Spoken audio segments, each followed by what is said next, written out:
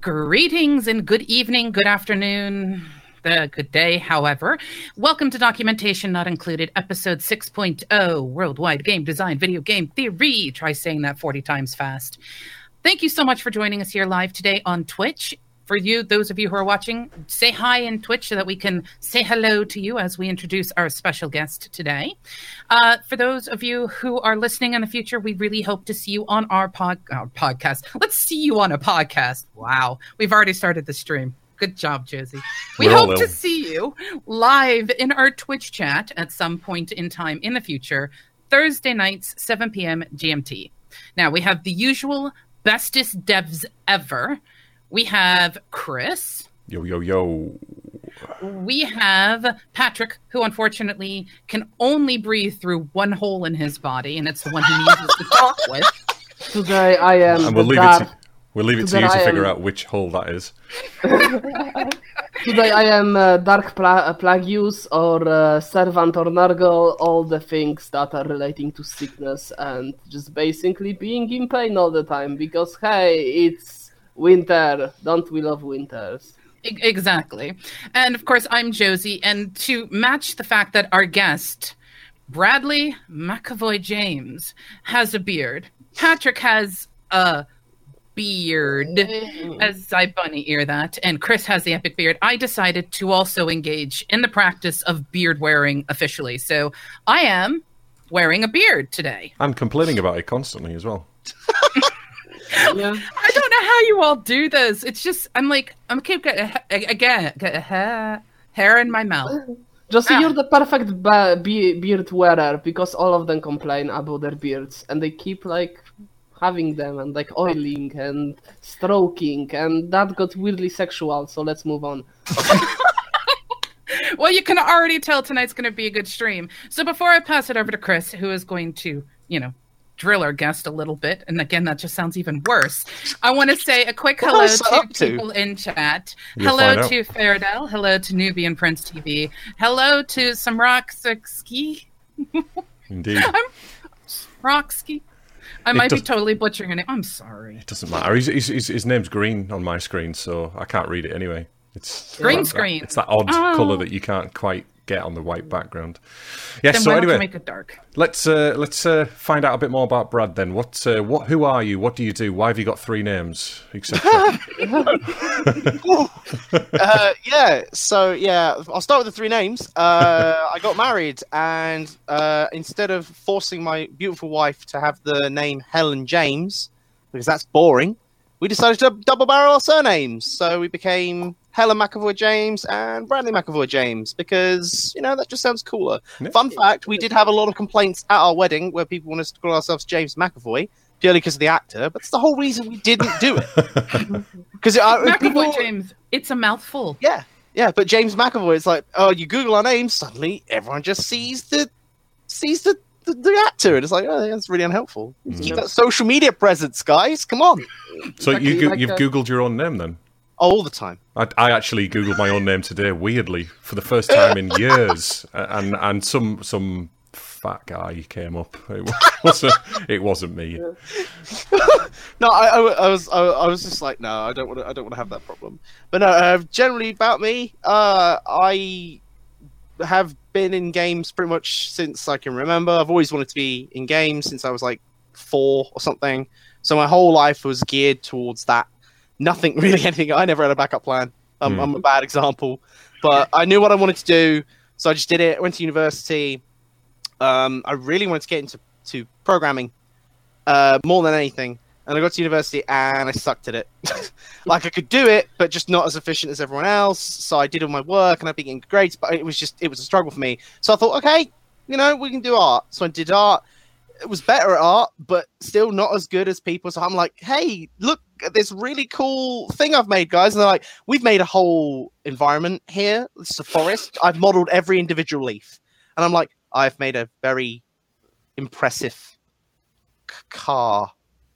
I'll go over there. And that was pretty much it. But what I did find I excelled in was paperwork and writing and generally just doing documentation, research, things like that. So I decided to double down on that. When I got to my third year, They were like, write a final year project. And I was like, okay. And I wrote something that was equivalent to like 2 master's theses, and not really realizing what I'd done. I gave it to my supervisor, just like, what have you done? Why have you done this to me? So I decided to really go in hard on that route. So I started doing consultancy. Right. I started publishing papers in academia. I got picked up by companies in London who wanted a creative director for the independent projects they were bringing in from America and from Japan and places like that. And I ended up sort of using that money to fuel my master's degree, which I did. And then halfway through my master's, they're like, you know what? We want to offer you a PhD opportunity. I was like, I mean, hell yeah, I'll do that. So I ended up starting doing a PhD opportunity. That's the time I met. That isn't the response I would have. That isn't the response I would have if someone offered me a PhD. I was just wait. It was have you defended your thesis yet, or do we have to call you Dr. Bradley? No, I'm defending my thesis yet. No, I'm in the process. Okay. That will happen in when's the final date now? September next year.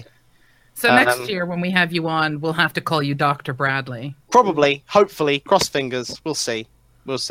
Wouldn't that be like Dr. McAvoy James? Don't you like Dr. surname usually? I don't. At least in Poland, you say Dr. name. Most people in this field don't use it anyway. So you removed the beard finally. I had hair moving everywhere. It was getting in my. It was impacting my ability to talk and to pay attention. And oh my God, does my face itch? Welcome to us all the time. Nah, I've got well past the itching stage. Well past. Okay, so yes, I think it's icebreaker time, isn't it? It is indeed icebreaker question time. Now, the way we do this show is we can bring guests in and we can talk to them about their favorite programming language. We can talk to them about their favorite IDEs. That's not what we do with our icebreaker. With our icebreaker, I bring a question that has, well, I guess in this particular case, you could apply it to what we talk about, but I try to mix it up a little bit. So my question for you today is this.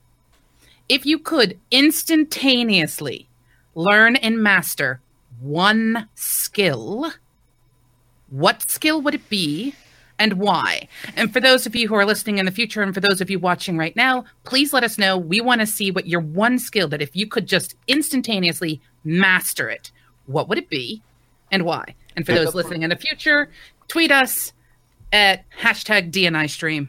I want to know. I instantly got one. The ability to punch people through TCP/IP protocol, because frankly, some people deserve it. You must be a make a skill up. It's not possible. It's not a thing. The thing is, I have to say, there's probably an RFC out there somewhere that someone has actually written for something like that. However, I applaud you for going TCP instead of UDP so that you could guarantee that the packets hit. Whereas UDP, you can't guarantee that the packets hit. Obviously, I need to be sure of the delivery. To be fair, I will set up for a pimp slapping through TCP/IP. So I just need to know that my pimp slaps are being received, and that would make me really happy. And I think that would make a world a better place also, so everyone wins. Interesting. Smarksky in chat has just said something that somebody at my networking yesterday said, that they clicked on our on my LinkedIn link for the podcast, started listening, they're not technical at all, and they just went, what the are you talking about? You no idea whatsoever. So yeah, unfortunately, we cater for technical people. Really, I think we thought we were going to go a little bit. Yeah, we try to teach and educate, but we're going to have some side projects coming in for that. It's a shame we can't do anything, but it's hard. It's very difficult in this space to do that. The IT world is just too vast. So go on, Josie. Go on, give us your icebreaker. Then what are you? What's your answer to it? The one skill that if I could just right now learn it and have it for life and be the master of it would literally be languages. Every possible type of language, whether it's spoken, binary, math, programming language, development language. I want to be able to, in one moment, turn to someone and speak in Serbian, and in the very next moment, turn to somebody and speak to them in Norwegian, and then turn around and be able to take all the things that they're saying and just translate it into some kind of application that would be useful and beneficial. So for me, it's just being able to be, I can barely speak proper English. Although I tease my husband because he's British and I'm like, you speak an archaic form of English. I think you find it's correct English, not proper English. It's archaic English. I'm sorry. You speak a very archaic form of English. Americans speak a very modern form of English. This is what I tease him with, mind you. Actually. Up and everything. He's like, ooh, I'm going to dive in. Well, the thing is, I'm known as the butcher of languages because I get my words mixed up, or when someone gives me something to pronounce, I get it so horribly wrong. And so it just is an opportunity for me to not get that wrong. That would be my skill. I like yours, Josie. I think it wouldn't be my choice only because I don't feel like languages has limited me in my life. One thing that has limited me, I say that, I'm actually very happily married. And I've got a wonderful, wonderful wife. But chatting up girls. If I had not met my wife, that would be my choice. I would instantly. I'd want to be able to do that because I was useless at it my entire, teenage years and that. But now, I have to just stop here and think. Do you know the easiest way to chat up women? Dating advice from Documentation Not Included here. Remember that whole branching out thing you were just talking about? I like that direction. Yeah. The easiest way to chat up a woman or anyone is to talk to them and ask questions. Yeah, absolutely. If you are really interested in somebody, ask the questions to get to know them. That is 100% how you chat up people. That's it. Mm. You add everything else it adds is, do we mesh on our thoughts? Do we mesh on our, morals, our ethics, or whatever? But that leads me on to that's an example of what I would like to master: speech. I would like to be able to talk and present and be able to perfectly convey my message at all times, because I struggle like hell to do that, especially to a non-technical crowd. You know what's the trick to that? Because that's actually, there is a trick to it. You just don't give a shit. Like, you just keep on talking. When bread and butter relies on that, when your income relies on you presenting non-technical information to a non-technical crowd, it matters. You have to give a crap. No. My point is, like, there is a way to do it, and like when you stress yourself out about like, oh my god, like I'm not sure, like how can I explain this to this non-technical person? Like once you just go easy with a smile and make sure to get like confirmations from them that they understand. So like, looking them into the eye. So this is how it's supposed to go, right? And you wait for confirmation from them. It's like. It's basically a really interesting where you find a place where you can match them on how they think, and then you basically lead them to where you want their understanding to be. But part of it is quite literally not giving a shit and being like very free flowing, smiling, like sorry,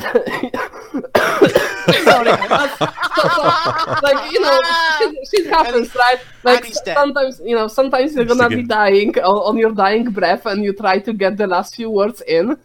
Shit's gonna happen, we're not perfect, and trying to focus on being perfect, I think that's what does you in. So you've had plenty of time now, Brad. What's your answer to this? See, I'm mad because my one was stolen completely. Because I'd love to be a master of all languages. One of the things I could share the power. It would be great. One of the things I really, I'm a guy who is obsessed with learning. I love learning things. I love sort of learning like more about things, people. It's a curse as much as it is an improvement. Like I'm the kind of guy who, when I've been doing my research, I will find a paper on game theory and start reading it and go, oh, that's an interesting paper about dopamine release in the brain. I'll read that for about an hour. Suddenly, I'm now deep in the depths of biology, and I'm like, I should be doing a PhD thesis on video games. I probably should go back there at some point. And it's the same thing. I think having a mastery of like every language and available would be so helpful. Just to be able to just talk to people at any time, be like, or go up to these Koreans, go up to these Africans or whatever, any development, just be like, hey, how'd you do this? How'd you do that? It would be a dream for me. And just be able to understand all language in terms of like non-binary stuff, so like code as well, would also be a huge. That's just greedy. Shoot out. That's just greedy. That as well as understanding. You said any power. Any one. I said any skill. one power. Skill, not powers. Skill, power. If you learned languages, you would have to, by nature, be able to translate it to the culture. So it kind of implies an understanding of culture as well, etc. But yeah. So that's our icebreaker. Yeah, and on to our main topic, which is partially, I think, Fallout 76 and the amazing stories coming from that, but most importantly is the worldwide game design and video game theory. I think I got that What does that correct. mean? Tell me what that means. Worldwide game design. What's the difference between normal game design? I think it's just very long title to piss me off. Just so we had to rearrange all our assets this week. Just Yep. that's all it is, isn't it? That's all academia is. Yes. It's when you come up to them and say, I've got this really tight, efficient title, and they go, that doesn't look intelligent enough. You just shove a couple more words in, and suddenly they're like, that sounds amazing. You need some adverbs. It's like, oh, your title is less than half a page, oh, you pleb. You joke, but I legitimately was told that by one of my lecturers. It was just literally like, hey, so your thesis title's a bit too small? Can we add a couple more words in? I was like, but it's succinct. It's like telling exactly what it needs. No, it needs a couple more words. Add them in. This sounds more impressive. And I was like, what am I being told? So we have that problem in software development where we come up with acronyms to name pieces of software or functions and things like that. I came up with one years ago, and all it was a database that stored passwords, and they were all hashed. Don't worry, Josie, they're all hashed in here, but it just stored passwords for a particular thing, and I called it RAPID, and it was Resource Allocation and Password Information Database. Ooh. Oh, I loved That's it. beautiful. I'm Yes. the most proud of that acronym out of all of the other ones I've ever come up with. That's amazing. I mean, I think you peaked like from this point onwards downwards. Absolutely. Okay, so I actually have a big question here. All right. Now, we had stated, if you are following us on Twitter, that we are going to sort of be using this crazy stuff that's going on with Fallout 76 as almost a lessons learned thing. Now, Chris asked a while ago, please, can you get someone from the academia world on? We've achieved this thanks to Patrick's help. And what we want to look at is, we don't necessarily want to sit here and go, oh, Bethesda is horrible. Oh, they're scamming people. Everyone's got their opinions on them. And trust me, I think those of us who have been following the story can happily tell you.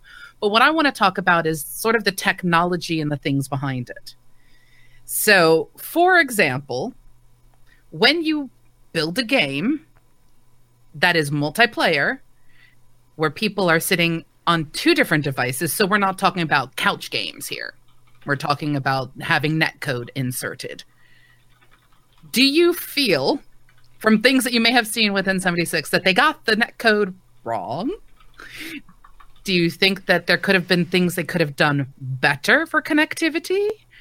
3 nukes go off and the server crashes. Well, I think the simple case here is I haven't actually followed it that much, the Fallout 76 stuff. I know enough about it to know it's a catastrophe. But from what my understanding is they've rushed it out. It is simple as that. They haven't quality tested it. They haven't beta tested it properly. In fact, didn't they do the beta like 2 weeks before it actually got released? Yeah, I mean that's 2 weeks in development. I might write a form in that amount of time. It's ridiculous. Tests. For such a big deployment, There is a place for this sort of betas, right? So, great example is the game that I'm currently working on. We just got on Steam. Yay, shilling. Shameless plug. There we go. Links in chat. What's that? Yeah. I didn't hear that. So surprising. Anyhow, and what we're actually doing right now, like we got through the certifications and the stuff like that, and the cool thing about Steam is that you can update your stuff fairly painlessly, so you can just toss it in. Once it's accepted, you can just roll updates. And the thing that we're going to test for now, and we actually have closed beta, is it's like a gameplay balance, right? So we're gonna gather beta feedback from people, what they had difficulty with, what was too easy, like, is having 3 enemies in a scene too much early on? Or maybe if it's 2 enemies and one of them is walking, maybe that's easier. Like, this type of stuff that like fixing it is like 2 minutes, like balance stuff. But Bethesda had really huge technical difficulties that they just didn't. Well, see, I want to back you up a little bit there because you mentioned that about the beta thing. When you do development, it makes a difference whether you're doing game development or software development. There's different levels of pre-release candidates. Mm-hmm. You have your alphas, you have your betas and things like that. And I think it might be worth taking just a moment to discuss that in relation to games. Mm-hmm. Because as an example, for anyone who has actually backed, say, a Kickstarter game and has been given access to a game from the get-go, as they're building it, they're developing it, as they're trying to create whatever it is that they're trying to create, there is a path to follow. So Academia Man, Mr. Awesome Sauce Man, Paper Man. How it's supposed to be done, yo? Out of curiosity, do you, because I know you also teach, but do you have any kind of thoughts about a really solid development cycle for video games? Because they can vary. If you've got one person doing everything, and you've got a massive team doing everything. See, this is the big problem with, probably one of the biggest problems in game development right now, in my humble opinion, is there is a very serious problem with the way in which games are worked on in development time. So a big example of this recently is what went on with Rockstar and Red Dead 2. The whole, our employees did 100-hour weeks and things like that. On the face of it, you see, that's horrible. You made employees work 100-hour weeks. That's terrible. And then they come back and say, it was only in like the last year or so, and not everyone did it, and things like that. But when you scratch further and look deeper in, you see a constant problem going back past, crunch development and things like that, which is where it comes down to right at the start, where these companies sit down and they go, we have this proof of concept, we have an idea, we have a thought, we have a development cycle planned out for the next sequel, whatever you want to put it. They just go, right, we're going to work on a new product of some description. And then right there and then, they go, it's coming out September 29 or end of 2019 or something like that, or end of 2015 or something like that. They don't do that. And then that's it. Let's be clear, they don't do that. No, they do that. They get told, or they say to appease people, or I should have been that more clear, they appease people by going, it will be out here. Mm-hmm. And then they are either forced to or fail to budget their development time correctly. I can't speak to other sort of media companies, but I can speak for games predominantly, because every single time I've been part of a company or had a friend go into a company, that's been a consistent problem. They'll go in and they'll say, we have these deadlines, and they'll say these deadlines are just not feasible. And then people have to work these atrocious times, and it's a snowball effect. Like that decision made by either a company, someone who's got their hands around your company's budget, or some sort of massive publisher will sink or swim a game. And that's what really infuriated me about Bethesda with Fallout 76, because they are their masters. They have their own time. They could have taken their time. They could have been like, we developed this in a specific way to reach this deadline with a finished product. So they have full control of that. They made it very clear. We've got full control of this. We're going to go in on it. We're going to be great. We're going to be good. We're going to be, this is all going to be, and it comes out and it's what it is. And you think to yourself, you can't rely on the fact that investors bullied you. You can't rely on the fact that publishers bullied you. So with Red Dead, it was kind of like, okay, yeah, I can kind of see people pointing a gun at you behind the scenes, being like, get out. And other people, why are Bethesda any different from Rockstar though? In that instance, Rockstar have enough money to run themselves. They surely don't need investors. They do, yeah. I think what annoyed me about it was they turned around and said, "Oh yeah, we've been working on this for 7 years," and I was like, 7 years? Okay, cool, that's amazing. But like, why are people rushing at the end? Because the same happens in the software industry, in the enterprise software industry, which is where I come from.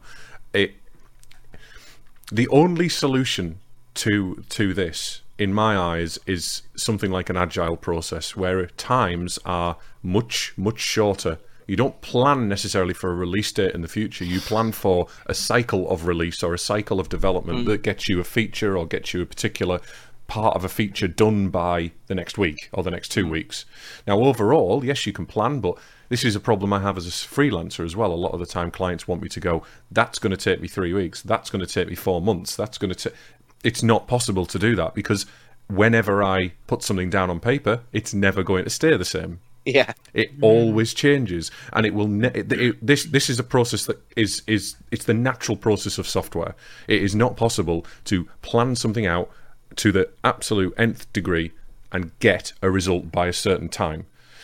You can have a general idea, and yes, it's fine if you push things back, but stop. And in this instance, unfortunately, game companies are they're slaves to the public. They're not necessarily slaves to internal people as much. I would strongly disagree with you, because it could be the case back in a day where you had to go to a shop and buy a physical disc, and printing or whatever you do to make physical copies of a game. I don't know the precise name of the process, but that takes time, and shipping to shops takes time. So in order to hit the release, you had very solid windows. Nowadays, with digital distribution, I can hit a button and release right now, or I can do it in 2 weeks, or I can do it in a month. The pressure is mostly from, in case of Blizzard and Diablo Immortal being publicly traded company, and I don't know, is Bethesda a public company? Because if it is, then it would explain a lot. But if they're not, then it's still a matter of just fat bonuses. It's still a matter of fat bonuses to CEOs. Because if you're sitting on a giant IP and people literally buy every single shit that you're releasing, that makes you complacent. I mean, like, how many times people bought Skyrim? Like Skyrim on this, Skyrim on that, Skyrim on your fridge, Skyrim on your toaster. No wonder, if you're not a gamer but you're a CEO, and you're just like a CEO of a company that sells product, and you can sell absolute shit and people still buy it, no wonder that I see very logical sliding progression into what happened with Bethesda. He's so animated right now. I just want to point out that Patrick's so animated. He gets really passionate. But the thing is, I have to take a step back, because we have to remember Patrick is young. CDs stopped being produced before he was born. So... If we take a moment, as someone, from me, because I'm an old lady, I have been around for a very long time.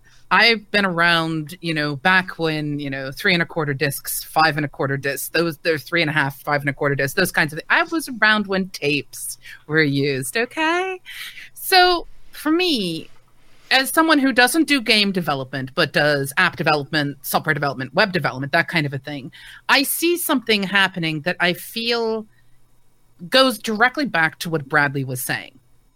Now, yes, in today's day and age, we do have deadlines. It makes a difference what you're doing. You're going to have a deadline.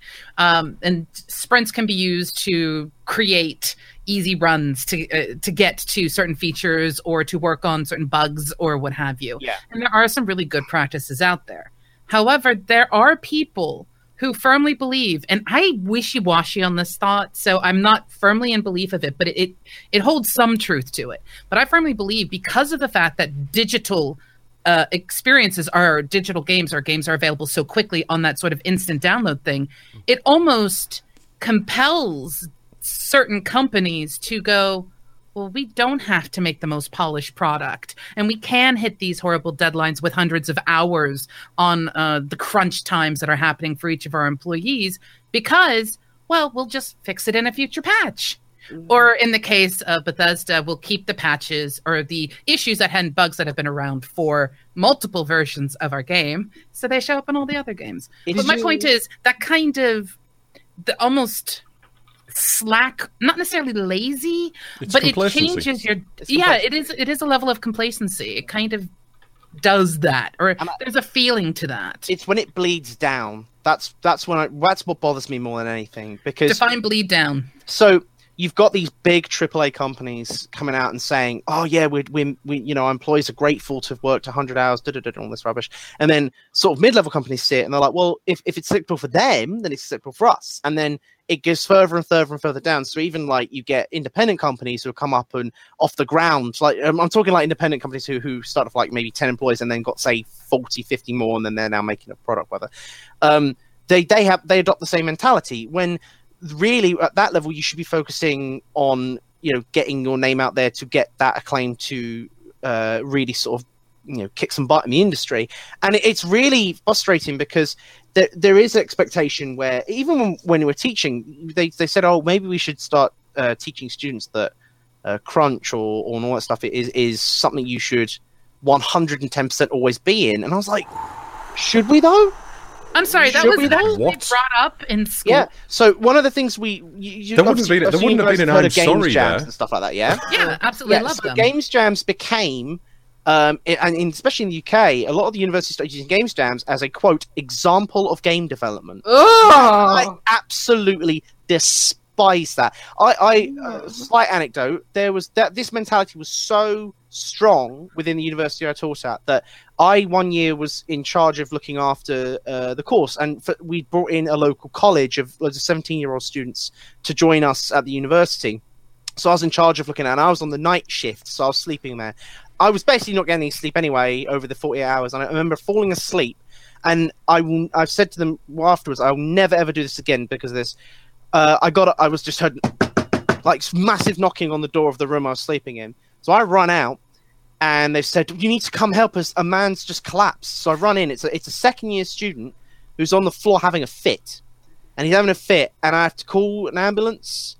In they come. I have to call his parents and say to him, "I'm very sorry." I go over to his work desk. You could see the outline of the Red Bull Monster cans he'd been drinking of his arms at the PC, because he had just not left his PC.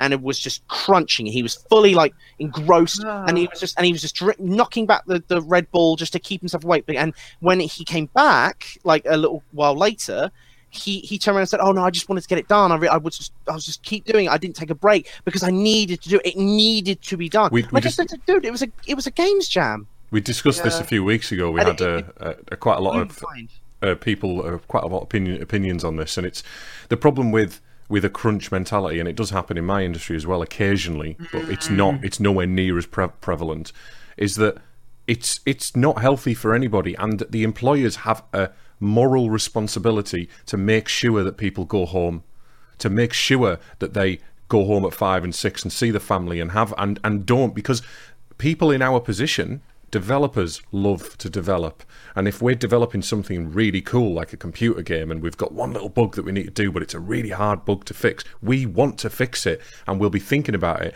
and it's healthier for us to go home, think about it at home, or even don't think about it at all and keep it off, and then come back and it'll be fixed in the morning immediately. That almost always happens to all of us. Well, see, this is the interesting thing for me. I am very familiar with sort of the blinder mentality. My husband teases me when I go onto a big project and I'm working towards a deadline, because he'll be talking to me and I won't remember he has said anything to me at all because my blinders are up and I'm just charging forward. And like you said, I get really into something I have never been taught. In fact, my educational process through my master's degree, in fact, almost anti-taught me this kind of mentality. But I have never been taught how to stop mid-flow, put down, shake it off, and move on to something that is other than insert development project here. I have never learned that. In fact, every single job I've ever had where I've done some development, any place, I work for myself now, so I'm a lot cooler. I mean, here I am thinking maybe I should take December off. I would never have done that in the past. Mm-hmm. And even now with me thinking about it, I'm getting shakes because I'm like, but then this one thing, but I have never been taught that. My school and education, the places I worked pretty much taught me you are almost always on. There is no shutdown, which is why I have those dreams where I will see lines of code flowing through my brain, all perfectly indented, all perfectly colored, except for that damn IntelliSense that is just staring me in the face. And I'm like, what the hell? And you're just not unplugging yourself from the Matrix. That's I seriously think I probably am properly plugged in. But I will come up with the answers in my dreams, bolt upright, and I cannot go back to sleep. Even if I were to write this down, because Patrick brought up, well, you should just keep a notebook by your bed, because we had mentioned something about this before. Even if I write it down, I can't, because I have spent, I'm over 40 people. I'm an old lady. I have spent a very long time in my life not being trained how to stop. So as much as I sit there and I go, oh my God, these crunch time things that we're hearing about are terrifying. If I am honest with myself, it's not important. Unknowingly, I put myself through the same crunches when I'm in development. Yeah, that's the big hypocrisy, isn't it? We all do it. We all do it. Because let me do it. Okay, so let me amend it. Maybe not just a notebook and quarter of whiskey. But it's really interesting that you say it because it's a thing that is being taught nowadays to, I think, pretty much every single concept artist that is entering the workforce, is that in any given day you have 2 hours of creative work, 6 hours of being productive, and anything that you do beyond that is a waste of time, and it actively makes your next day less productive. That's good. So basically what you do is that the workflow of a concept artist is that I go to office, I make my coffee, first 2 hours is sketches, bunch of different sketches, highly creative, highly, problem solving work. I send those to approval, we discuss it with the rest of the team, and then I have we pick what I should develop further. And then for the next 6 hours that I have in a day, I develop them further. And then the hour hits, off I go, see ya. Mm-hmm. It sounds nice in theory, but I don't. There's nothing wrong with doing extra hours occasionally, and that's the key. There's nothing wrong, but I've noticed that if I do it, I start being resentful. There is this sort of negativity brewing within me, both towards myself and towards my coworkers because they don't stop me. So it's a balancing act. You see, I'm generally a very productive person in general, in life, not just at work, and I'm usually much more productive. Chris is perfect. I am. Everyone perfect. should be aware. Chris is absolutely perfect. I said that in a presentation I did yesterday, and then pressed the wrong slide. Ladies and gentlemen, you make it sound like you kicked through the door and went, I am perfect. Let me look at the wrong presentation. Oh, wait, I'm still perfect. Well, he's perfect in his imperfections. We know this. That was just the comedic timing. I can compartmentalize my work very well these days, but I've learned from my own mistakes. When I was very young, I think I was 17 or 18, I was running an IT department for a very small company near to where I live now, actually, and they took the mick out of me, basically, and they paid me a very small wage, and I was working all the hours God's sends. And then one weekend, a RAID controller went down on a hard drive, on one of the servers, and all the hard drives failed at the same time. So I spent 72 hours up in reinstalling the servers, getting everything working, and then on Monday I was about an hour away when the boss walked in from where I needed to be, so it was exactly like it was on the Friday when it actually went down, and he said, "Is it done yet?" And I didn't get a thanks. He came in at the weekend as well and saw that I was there, so he knew that I'd done the work, and it wasn't my fault. I was very young when that happened in my career, but I've had 1 or 2 other instances where people have pushed me to try and do extra work outside of an agreement or outside of my obligations, at least. And sometimes I'll do it. If it's my fault, I will definitely do it. If it's something that I've done wrong, it needs fixing and it's urgent. Or if there's a hard deadline, people are leaving an office and the windows are, the doors are getting all locked, etc., and it needs to be done by now, then yes, it will done. But otherwise, it's not healthy in the slightest for anybody. It's not healthy for you, your family, your wife, your kids, whoever you've got in your life. My favourite one is your thanks is that you get paid. I was genuinely told that once. I did a week. Yeah. Yeah. I was working for a company and they told me. Yeah. All of us. I'd flown out to America for this game company. We pretty much sold out the state of Indiana of the game we're working in because it was a physical card game as well as as well as video game. I worked my ass off. I didn't take a break the entire week we were there. I did not take a break during the day. I woke up, went straight to the convention theatre, sold the game, gave demos, talked to people. The other designers went off and did talks for YouTube videos. The CEO went off to do CEO stuff, and there was me on the front line with the team who were demoing the game. I was giving judge advice, showing people to play the game. I just didn't stop. I didn't take a break or anything. And I didn't expect a thank you. I knew they would never give me a thank you. But I got back home, and then instantaneously they were just like, right, you're now driving a van to mid of the UK on jet lag. And I was like, I've never driven a van before, whatever, I'll do it. So I did it. I got there. I was absolutely knackered. And about 2 days into this other convention, I was coming back from America. I turned around and said, "Hey,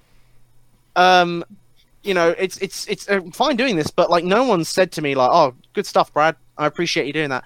And then my producer generally turned to me and said, "You're being paid a wage, right?" And I was like, "Yeah." He goes, "Well, that's your thanks from the company." And I was like, No, that's the company's obligation to me as a human being. Thank you very much. Do you want to run that by me again? To be fair, this was the same company that told me that I wasn't allowed to be proud of my work because pride leads to arrogance. So they didn't want arrogant people working. Oh yeah, I haven't told you that story, dude.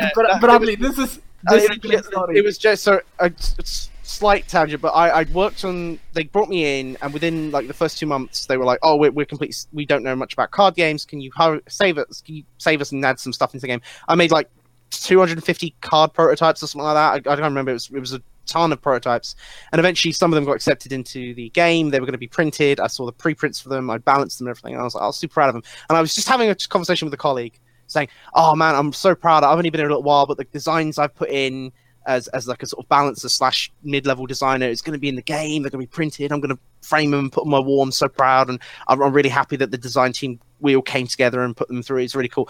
And next day I got called by a producer to come to a side room, and he sits down and he puts his hand on my shoulder and he goes, "So it's come to my attention that you can tell people you're proud of the work you've been doing here." And I was like, "Oh yeah, I'm so proud. We've worked really great as a team. It's coming along really well. I feel like I'm adding something." He goes, yeah. Could you not do that? Because we don't want that kind of person working here. And I was like, "Can you clarify what you mean by this?" And he says, "Oh, well, you see, prideful people, that leads to being very arrogant.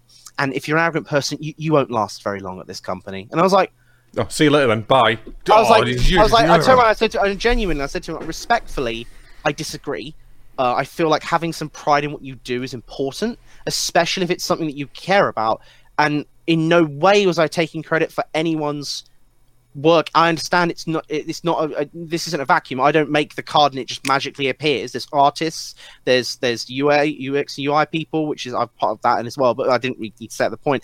But I was involved for a lot of it, and I was proud of what I've achieved. And he goes, "Well, we'll have to agree to disagree." And he sends me back to my desk. And after that, he then said to me, every email I ever sent, I need to CC or BCC him into it to check and see if I was still being arrogant. I for a long while I was like, this. I knew it wasn't. To be fair, I knew it wasn't right straight away. But I was blinded. I had blinkers on. I was so happy with what I was doing that I took it, and then it was later on when I'd left the company. I was just like, "My God, I should have just left. I should have just left." You know what? That was toxic as fuck, honestly. Yeah. Like it's genuinely like I'd never before. I am good at what I do, and I have the right to be proud when I do a good job of something that I do. I am a little bit arrogant, but I'm not a twat with it. I'm not a twatty, arrogant person. That's the difference. I'm proud and I'm perfect, but I'm not. Walking around telling everyone I was amazing. Do you know what the best thing was? The best thing was, so you remember I said that there was someone had brought it to his attention. The person who brought it to attention was an artist. It was a woman who'd drawn the art for the card that I designed, and she assumed that I was saying to this other work colleague that I had made the whole card, as in like its layout, its picture. When all I'd done is just prototype what it did, its numbers, its stats, and all that sort of stuff. And she then went and said to this producer that I was taking credit for her work. And I was like, and then eventually when I found that out, I said to her, "You do realise the company won't even let me install Paint on my PC, right? How the hell could I have made the art for the car? I have no art things on. Why would you even think that? Like, that's so ridiculous. Like, what? It was completely bizarre. I've never ever seen that, but it was Here comes Patrick's mind reading. So, the company seems to have such a toxic situation that probably shit like that happened before. Yeah, like maybe she did some stuff, and then the art lead was like, "Oh yeah, I totally made those." Probably. I mean, shit like that happens. So it was genuinely. What surprised me is that was a very harsh example, but it goes back to what I mentioned before about how this culture sort of bleeds down. I've got friends of mine who are currently working at Rockstar North, and I had a chat to them when the whole thing came up, and they said officially, we're not really allowed to talk about it. despite everything else. But unofficially, I can legitimately say that what you're experiencing is very similar to stuff that I've seen experiencing within Rockstar. I can't tell you what it was, and then they kind of went wink, wink. Yeah. I can't tell you who it was to, but it is a thing we have seen before, and it concerned me because it was so normal in the company I worked for. It was just every day. It was it was just kind of like they just like, yeah, this just happens occasionally, and I was just like, okay, all right. We're going to have to stop talking about this. We will. These guys had his hands. I'm so sorry. It's all good. But those of you who are listening in the future, you haven't seen it. But Chris has been steadily through this discussion, getting more and more agitated to the point where he is having to wipe his brow from the frustration. He is absolutely... He collapsed! He just had a blue screen of death right here and now. So, okay. So I'm going to interrupt with a couple of things. One... We are running out of time. Yes. Oh. We are at some point in time, we're going to have to... Last week on our show, we did Weird Dev Stories. I have a feeling we're going to have to dedicate a show to nothing but horror stories and accolades in our development careers and just have the four of us sitting there talking. It may have to happen. Just rolls up your sleeve like, right, let's go. All right, let's do this. How bad can you go? Yeah, exactly. Now, for one thing I'm going to throw out here that hopefully will calm Chris down. My hope is that there will be some joy when I finish this. But when we're talking about the whole crunch concept with development and things like that, there is a game jam out there that I actually would recommend people to participate in, and it's Pirate Jam. Are you familiar with Pirate Jam? I remember Pirate Jam. You should know Pirate Jam. So American McGee, the creator of Alice, the creator of In the Woods, American McGee holds roughly once a year a Pirate Jam, and I believe it's in Singapore? Shanghai? I think it is in Singapore. I think it might be in Singapore. But the entire purpose behind the game jam is this.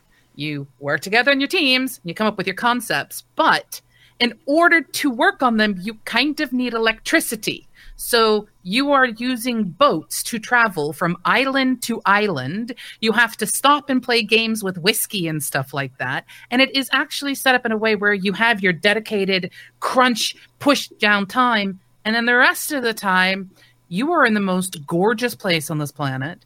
You are sailing on ships. And I think it kind of forces you out of that. I have to work and code for 72 hours straight to the point where I die in my chair to please somebody who's only thanks to me and is paying me cash. So there is a really good game jam out there. And if it's something you're interested in, he's got it. I think it's actually happening soon or has happened. I can't remember, but check it. It has just happened for this year. Yeah. Yeah. But it's really cool because you just fly out there and you're on ships sailing all over the place. It's really hard to do nothing but crunch your game out. And it's a week-long adventure. So there is something good to come of it. And the games they produce are great as well. That's the cool thing. Like, most of them are always cool or awesome or inventive in some way. Yes, and they usually have somebody on department. I think it's from Unity. Actually, like one of the Unity developers or things who's usually present, or one of the game design engines who is present and things like that. But we are at the point of the show where I am afraid to ask. We have a section of our show called RTFM, which stands for Read the Fucking Manual, where we kind of use it as a way to sort of spitball and rant out something that is ever so slightly frustrating and just kind of get it off our chest before, continuing on with life. Patrick, do you have an RTFM today? I mean, I don't know. We already made so much raging that I don't know that Spiky can hold that. Like, I genuinely don't feel like introducing any more negativity into his life. I've stopped listening. Sorry. What were you saying? He's blocked it out. Honestly, as you were talking, all these flashbacks were coming back to me. All these things that have happened to me over my career and all of these unreasonable idiots that I've come across that just haven't thought about the human element of what they're doing. And Absolutely. That's the thing. It's everybody. Humans are needed to do all of the work that you need to do to make your money. So treat them like fucking humans, for God's sake. Don't... Okay. Don't look down at somebody when they leave the office at 4 o'clock and everyone else decides to leave at 6 o'clock because they want to. You know, it's their choice. Just right. Yeah, we found his trigger word. Okay, everyone together, deep breath in and then out. Woosa. Exactly, woosa. Woosa. So, are we finishing? We're definitely getting to the point of finishing. I am going to give Patrick, so no RTFM for you? I mean, yeah, I guess not. Excellent. No. I can give one if you want. Go for a really quick one that hopefully won't make his blood pressure rise anymore. When I was I worked for a small company in London as a creative director of the company, and they turned around to me and said, "Hello, we need you to redistribute this game, cultural localization, for a PSP game for potential release on tablet and phone. We want you to do that. Can you do that?" And I said, "Yeah, sure, I can do that. I'm the creative director. I should be able to do that." So I say yes, and I didn't quite understand what I was saying yes to at the time because I assumed they'd be reasonable. And then they turned around to me and said, "So, here's the game.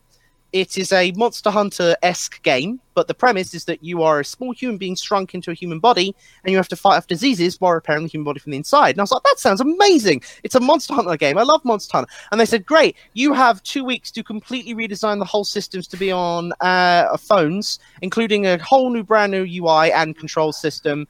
And can you also culturally localize it and do a bit of translation? Okay, thanks, bye. And then they put the phone down. And implement it. Patrick just threw his headset. I remember I was in a call. I was in a Skype call with my other director, the guy from Japan who was working, called Hifumi-san, who worked on the Clock Tower series of video games, and he just went "Akirimasu," and then just from the call. What the hell? Just, like it was, and I was so there. I remember being like, did they just not realize how much? Because at the time I was finishing my masters while also starting to go into my PhD. So I was there. It was 2013. I remember being like, I don't know how to respond to this. Like, so the next day I called up the guy and was like, "Hey, so just put it out there. That's an atrocious amount of work. Mm-hmm. Like, that's just like, whoa, whoa. Okay, you're looking at yeah." And I did it to the best of my ability, but then when I sent it back, it was on the exact 14 days later. Sent it back to them, and I got a message that said, "This is barely passable," and I was like, "You." Yeah.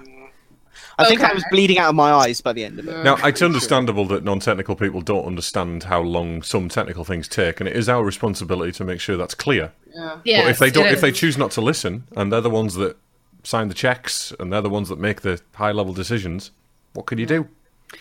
So, Chris, do you have an RTFM? I don't know. Oh. No. I've had enough today. This was a brilliant podcast until about 10 minutes ago, 15 minutes Oh, ago. can I have anti-RTFM? Can I have something positive? Yes, give us something positive, Patrick. Okay, And then I'll give so- you my RTFM. So, for those who may or may not know, I've been working in game development for 6 years. And so it happened that I never released a video game. Because I was always hired to work on other people's games, and I'm so sorry. And usually projects would get cancelled or die or run out of budget. That's why you get paid on a weekly basis. I'm so sorry, Patrick. Stop exposing me. So I like I also work on going with Bradley, but that was because like a programmer sort of bailed on us. But anyhow, so despite being quite experienced game developer and doing all those crazy shit, I never really finished a game. So that's kind of weird. And today, the first game that I'm finally finishing, and it's getting on Steam. And I gotta tell you guys, just like seeing the assets, seeing like I wrote that text for the like it's on the Steam store, like that list, like I made that, and like that icon, like I did that icon, and that's fucking cool. And then like you launch it, and it's like all fucking working through Steam. It's like, wow, a thing that I made is now like out there and everyone can see it. It's like on the biggest PC gaming platform ever, and so far like people are very positive. I mean, God, I hope it sells. I'll tell you what. That right there, that one statement pretty much sums up development and software in general. It was What I so will say, positive, and then it was it so was- please sell. Oh my god. I feel the best way to congratulate you, Patrick, is to remind you that you also still have somewhere in a game lines of code that say Kuva. Yeah. So There is 42 of them. there is that. Oh, you killed him again. Okay, So, so My RTFM, I just Oh, have sorry. one thing to say. Uh-oh. If you have a repo that you are responsible for and that you maintain, please do not just randomly hand the admin keys and publication keys to your repo to somebody you don't know, because that is horrible. It is a security risk. And so help me God, Vue.js, CLI, event stream. Event stream, Bitcoin event stream, mining. Bitcoin mining. Yep, it's a Oh. pain in the butt. Please, please, please, please, please be responsible with your repos. Yes. Okay, so we have come to the close, the show close. I would normally at this point invite a guest back. However, My blood pressure will not be able to handle it, so we're not doing that. no. In all seriousness, he'll it's be been back. a wonderful stream. I've really enjoyed it. Apart from the old the stress and the heat levels that this room has got to.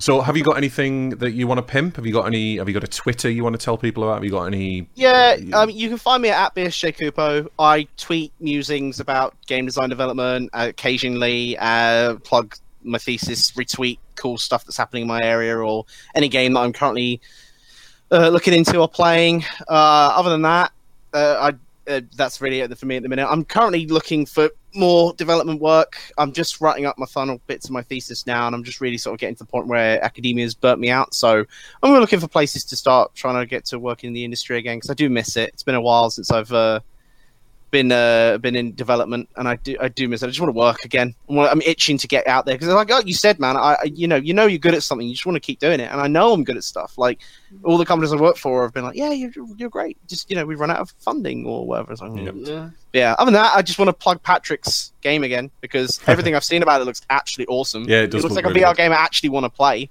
apart from VR chat, and that's just because I wanted to role play as Ugan and Knuckles. Well, see, this is where I turn to Patrick and I go, Patrick, I absolutely love you, darling and dearly. Do you happen to have a VR headset you feel like shipping over to me?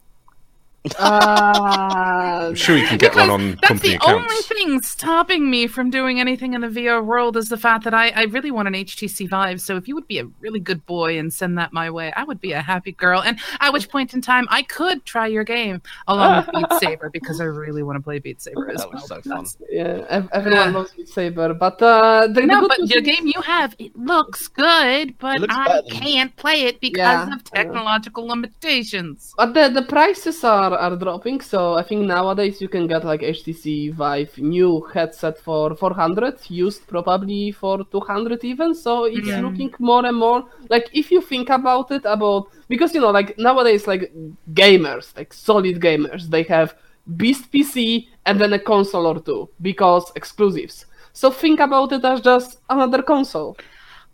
That's the way of thinking about it. Like I said, there is a way to see it like that. Yeah. Yeah. Well, it's all about perspective. I mean, at the same time, we could. Well, that's a whole nother topic It for a is. whole nother question. How about if I prevent Chris's blood pressure from rising even further due to the same that I was just about to say, etc. But yes, so please do me a favor, everyone. Go visit dnistream.live. It's our live website. You can find links to our Discord, our GitHub repo, because we actually publish stuff there. Podcast link will be coming, because you can actually listen to us through a podcast, and you don't always have to be present, although we would love to see you join us Thursday night, 7 p.m. GMT, for Documentation Not Included, as we literally cover everything from technology, security, game dev, app dev. See, I told you I'm a butcher of languages. I can't speak English today. And also, if you go to dnistream.live and you want to be a guest, you can just go to our contact form and reach out. Come talk to us. Come debate with us. See if you can't get Chris' blood pressure to lower. We have some cool guests lining up, right, for the next 2 or 3. Well, we do have some interesting ones. So the one we were going to have next week, we were going to be talking about what the interview process is like and talking about one of the topics that I really want to dig into, which is known as the interview process brain rape. Unfortunately, our guest has required a bit of a vacation, perhaps because we've stressed them out already because they are a previous guest. They'll be joining us in January instead. So next week's topic is a little bit left open. If you think you've got what it takes, you can come join us. Or it may be us strange people, me, Chris, and Patrick. I don't know. Maybe we might invite Bradley back, although I might need to get blood pressure medication for Chris if we're going to do that. We'll see. New sponsor incoming, like a blood pressure. Halfway through. Yeah. Very useful. Just out of work, take these pills. They make you feel great, see? If you Yes. think about it, we're like the perfect platform to advertise medication because all of the developers self-medicate, and this is development podcast. It's perfect. Send us money. Give us money. I can already hear the adverts now. Are you feeling stressed out at the desk at work? Take Primetafloxafine. It'll only make your eyeballs bleed a little bit. Do you need to work extra hours because your employer's a complete twat? Adderall. It makes it worse. Adderall, go! Yes. Adderall sponsor, let's go. I mean, dude, Now. I would gladly sell drugs for money. Legally. It's enough of that, right? Let's move on. Come on. All right, yes.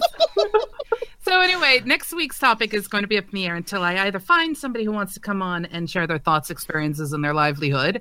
But December 13th, we have Hamid joining us from Axosoft, and we're going to be talking about what it is to take an idea or a concept for software, it could even work in games, and take it from idea to something that actually puts money in the bank. Cool stuff, cool stuff. So that'll be December 13th. Now, until then...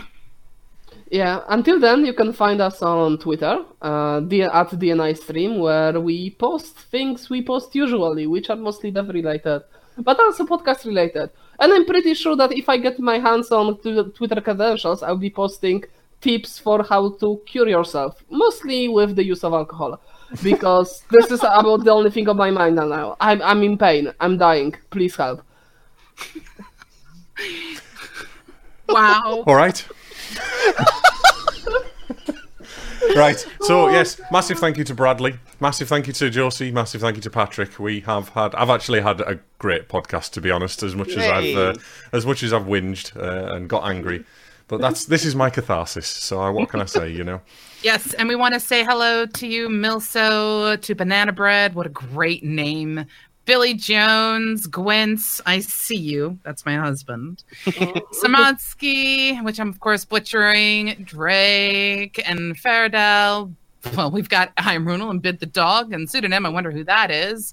And a whole bunch of others that I may have missed. I do apologize. But thank you so much for joining us. We will see you next week where we talk even more crazy things and I guess basically drive Patrick crazy. Maybe Chris will be cured by then. Either that or he might be dead, at which case, Bradley, if you're looking for podcasting work. What can I say? I'm a perfect podcast guy. Can you hear that? Can you hear my pulse? He's sucking his pulse. I'm not dead yet, son. How dare you? But yes, Right. Goodbye, all everybody. Of us here, good night from Documentation Not Included, whoever the hell. Who Thanks are for we? having me, guys. Bye. Bye.